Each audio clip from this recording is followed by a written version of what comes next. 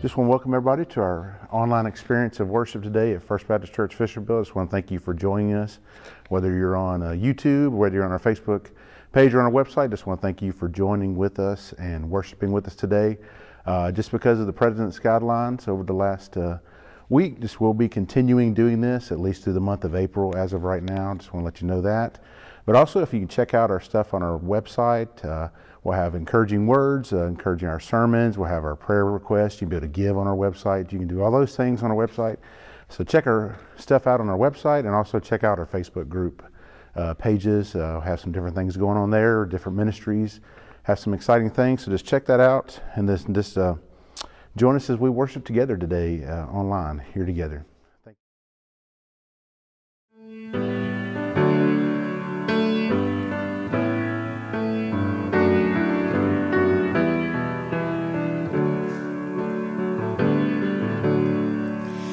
Christ alone, my hope is found. He is my light, my strength, my song. This cornerstone, this solid ground, firm through the fiercest drought and storm. What heights of love, what depths of peace, when fears are still, when striving cease. My comforter, my all in all, here in the love of Christ I stand. In Christ alone, who took on flesh, fullness of God and helpless faith, this gift of love and righteousness, scorned by the ones he came to save, till on that cross as Jesus died, the wrath of God was satisfied. For every sin on him was laid, here in the death of Christ I live. There in the ground his body lay, light of the world by darkness slain. Then bursting forth in glorious day, up from the grave he rose again. And as he stands in victory, since first has lost its grip on me, for I am his and he is mine, bought with the precious blood of Christ. No guilt in life, no fear in death, this is the power of Christ in me. From life's first cry to final breath, Jesus commands my destiny. No power of hell, no scheme of man can ever pluck me from his hand, till he returns or calls me home. Here in the power of Christ I'll stand.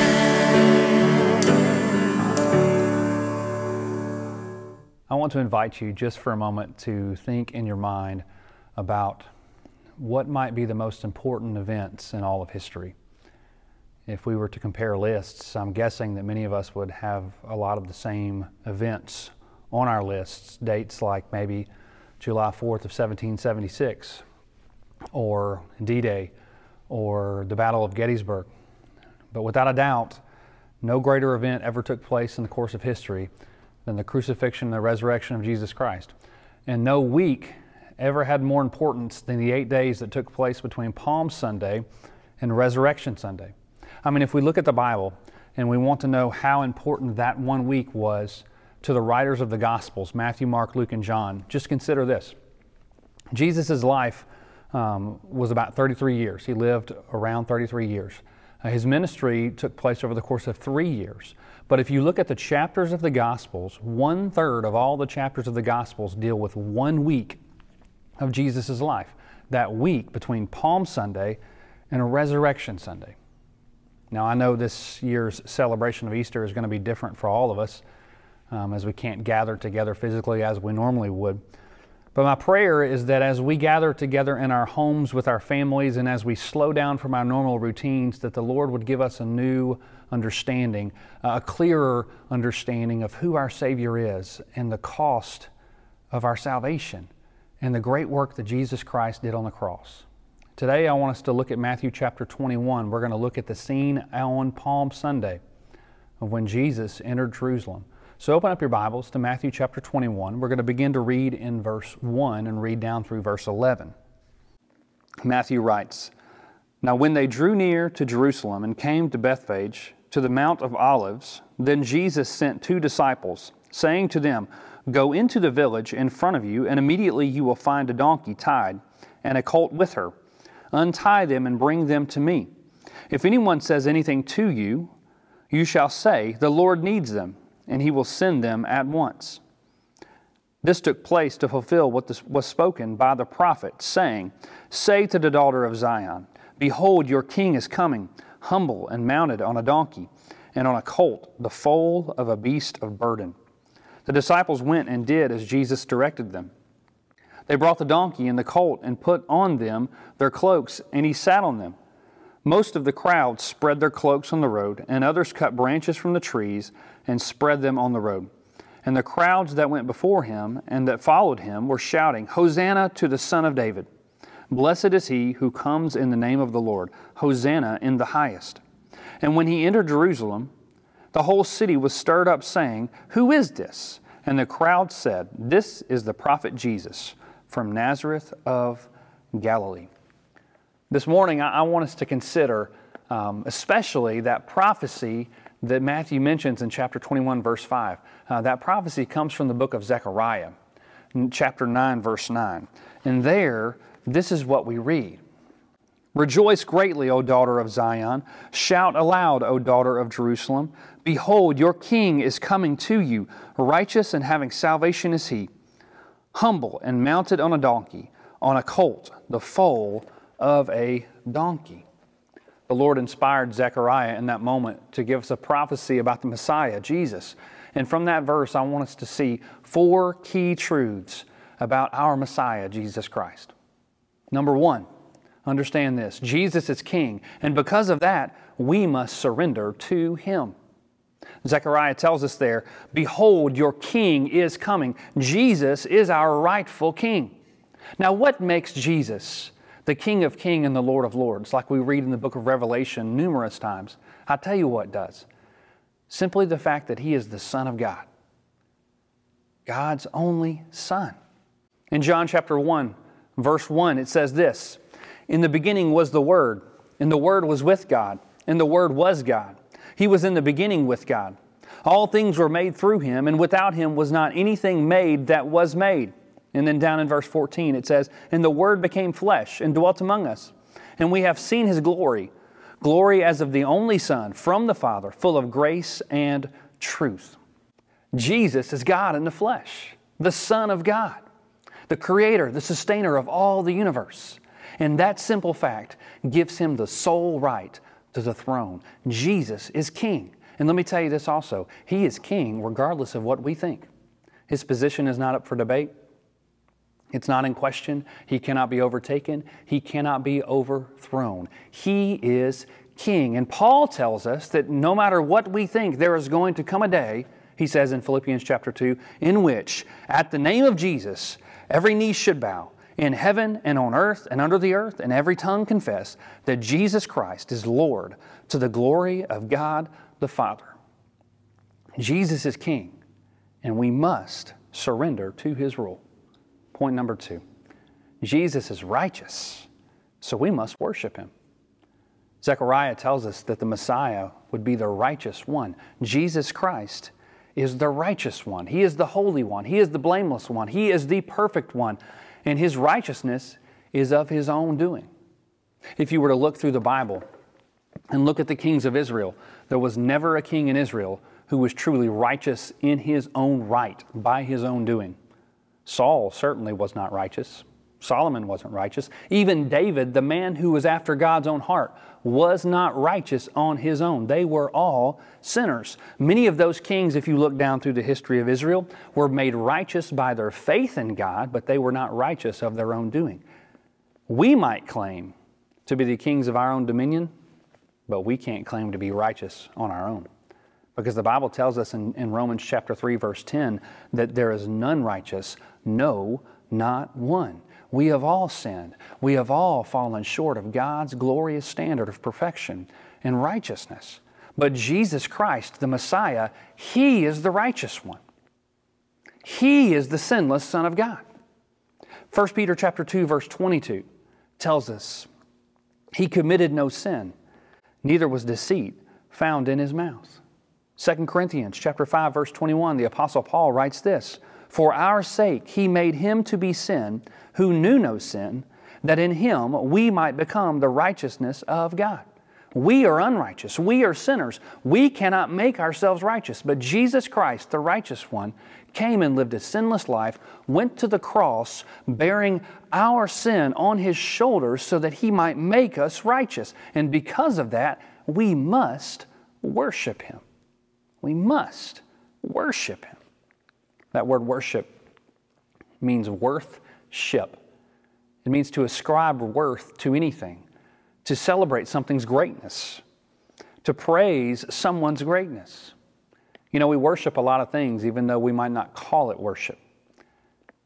We praise a lot of things. We celebrate things like ball teams and great athletes because of their greatness on the field.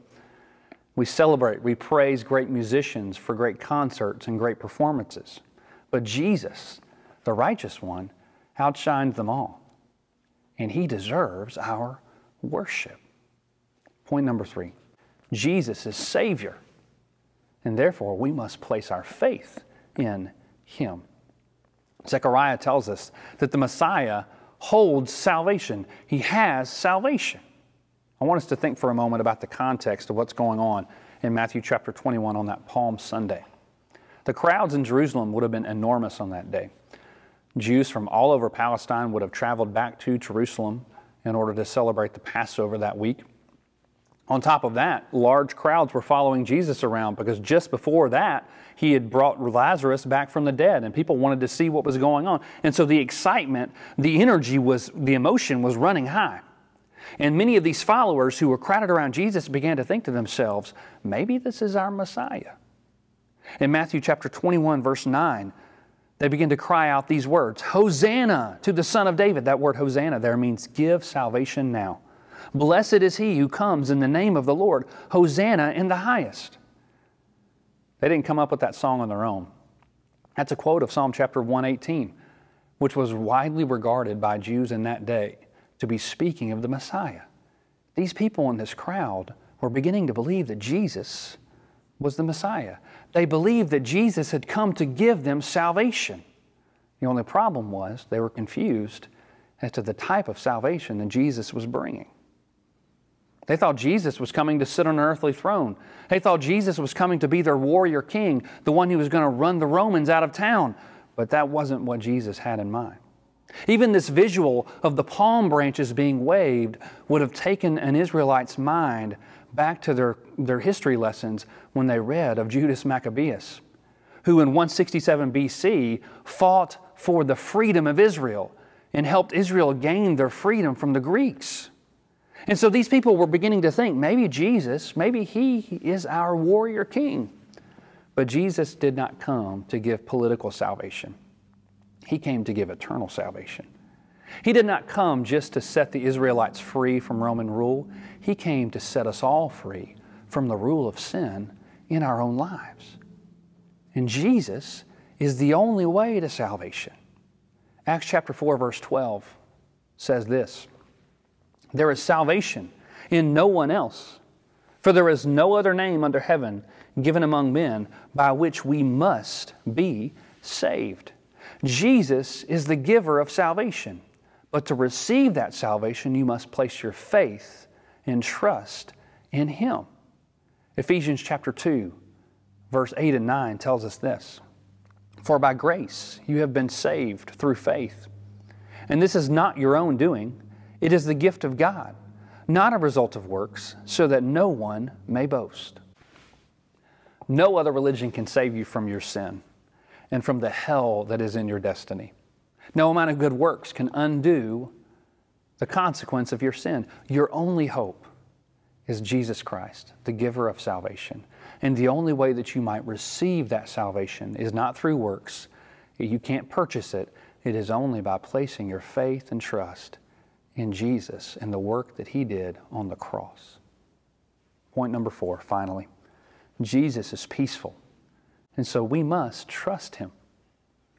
Back when the United States entered the Second Iraq War in 2003, there was a military phrase that became very popular, shock and awe.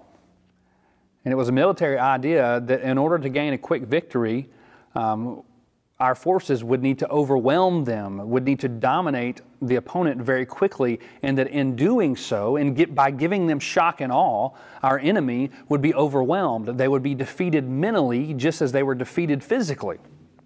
When God sent His Son, Jesus Christ, to this earth, He did not engage in shock and awe. Instead, He sent a peaceful Savior. We can see it in the very animal that Jesus chooses to ride as He comes into Jerusalem, a donkey. Now, Jesus was making an intentional statement here. You have to understand that nowhere else in the Gospels do we ever read of Jesus riding on an animal as He went from one town to another. Everywhere He went, He walked. And so He did not physically need an animal to ride to come into Jerusalem. He did so because He wanted to make a statement. And in the ancient Near East, if a king was riding into a city and he came riding on a donkey, that meant he was coming to bring peace. But if a king was coming into a city and he meant to bring war, he would come riding in on a horse. Maybe you've seen old movies of ancient times, and those kings would be strapped with a sword and riding on the back of a horse because that was a symbol of strength. It was a symbol of power. Well, these crowds wanted a warrior king. They wanted a battle. They wanted a fighter. But Jesus, the Son of God, came peacefully riding on the back of a beast of burden, a donkey. Our King Jesus came His first time as the Lamb of God, the gentle, humble Lamb of God, who came to lay down His life for us, to shed His blood on a cross, to give of Himself so that we might receive salvation. And because of that, we must trust Him. We can trust Him. We must place our complete faith and trust in Jesus Christ and the work that He has done on the cross.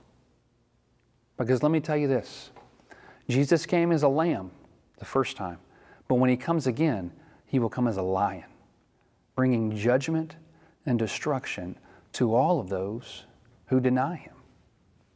This peaceful Messiah came to provide a way into salvation, but there is no mistaking it. He also came to create division. There will be those who place their faith and trust in Jesus Christ and receive salvation. But reality tells us that there will always be those who reject Jesus, who do not believe in Jesus, who do not place their faith in Jesus. We can see it even in the in the events of the Passion Week. Many of these individuals on one day were declaring that Jesus is Lord, that He is the Messiah, and they're wanting to crown Him as King, and 5 days later, they're crying out, "Crucify Him. Crucify Him." In one moment they thought He was Lord, in the next moment they want Him dead.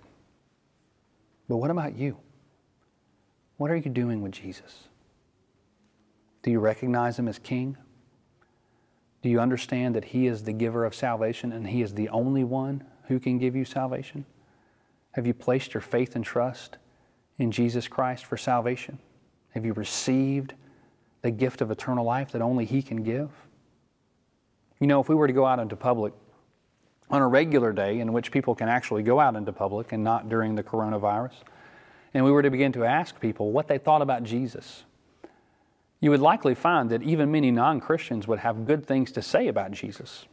They would say things like He's a good teacher, Or that he taught kindness and compassion, that he stood up for the needy and the poor. But let me tell you this, admiring Jesus is not the same as surrendering to Jesus. And salvation doesn't come just because you admire Jesus as a good man. Salvation comes because you place your faith and trust in Jesus as Lord and Savior. And so today I'm not asking you if you admire Jesus as a good teacher or as a great human being. I'm asking you if you have surrendered your life to the King of Kings and the Lord of Lords, the one and only true Messiah, Jesus Christ.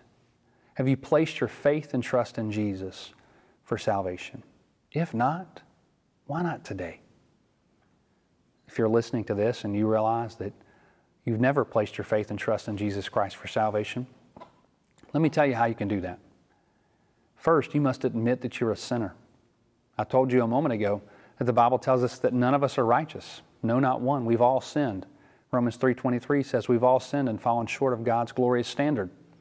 We all are sinners, and that sin separates us from God.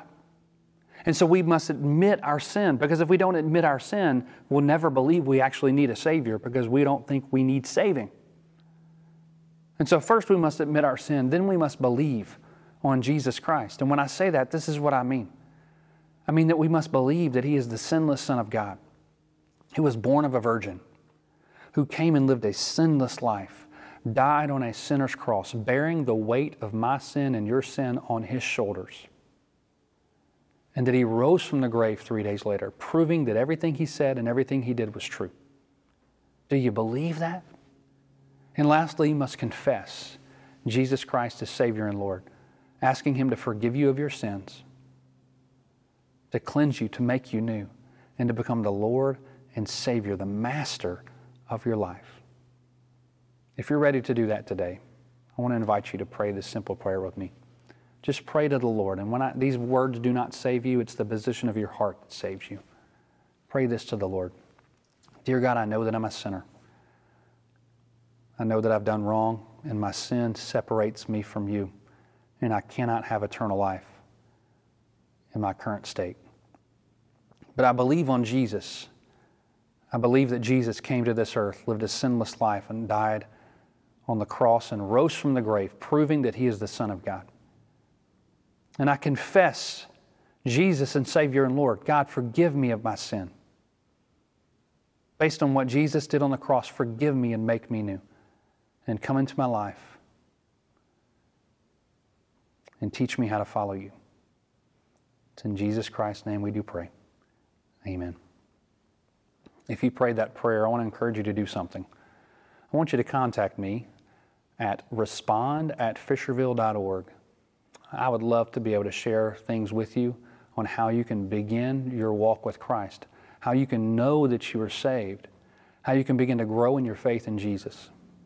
Please, if you need to talk more about your salvation, maybe you have questions about it, contact me. Once again, that is at respond@fisherville.org.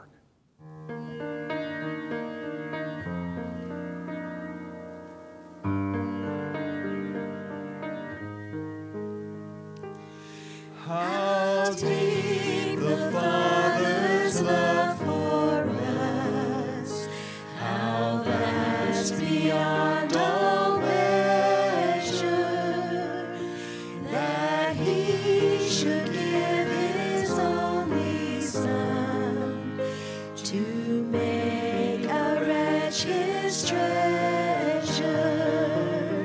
How great the pain of searing loss, the Father turns His face away, as wounds which mar the chosen one bring many sons to glory. Behold the man upon the cross, my sin upon His shoulders. Ashamed I hear my mocking voice call out among the scholars.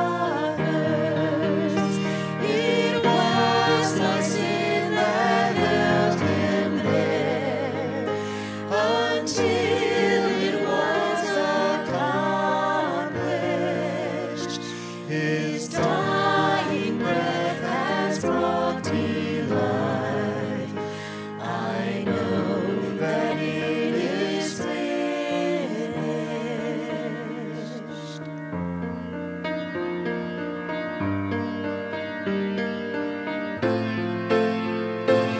I will not boast in anything, no gifts, no power, no wisdom, but I will boast in Jesus Christ, His death and resurrection. What should I gain from His reward? I cannot give an answer, but this I know with all my heart: His wounds have paid my ransom. Why should I gain from His reward?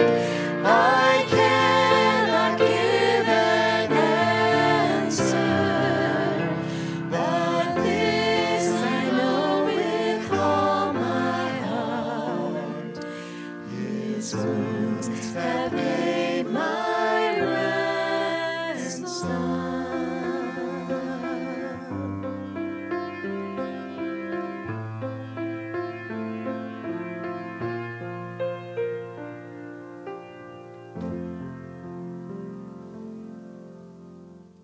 Allow me to say thank you once again for coming to worship with us online at First Baptist Church of Fisherville.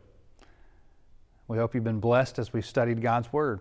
If you have a decision that you've made today, if you need to reach out to one of our ministers, maybe you have a question about the gospel, maybe you need us to pray for you, you can contact us at respond@fisherville.org, or you can visit us on the web at fisherville.org. To our members and our regular attenders, we would ask that you continue to pray for our church and continue to give to the ministry of our church. You can give 3 different ways. You can go online to our website, fisherville.org, and click on the Giving tab. There you'll find our secure giving portal. Or you can text gifts to us. The details are on our website. Or you can mail your offering checks in to 11893 Macon Road, Eads, Tennessee, 38028. Make plans to join us again as we worship the Lord together next Sunday and celebrate the greatest day in all of history, Resurrection Sunday. Goodbye.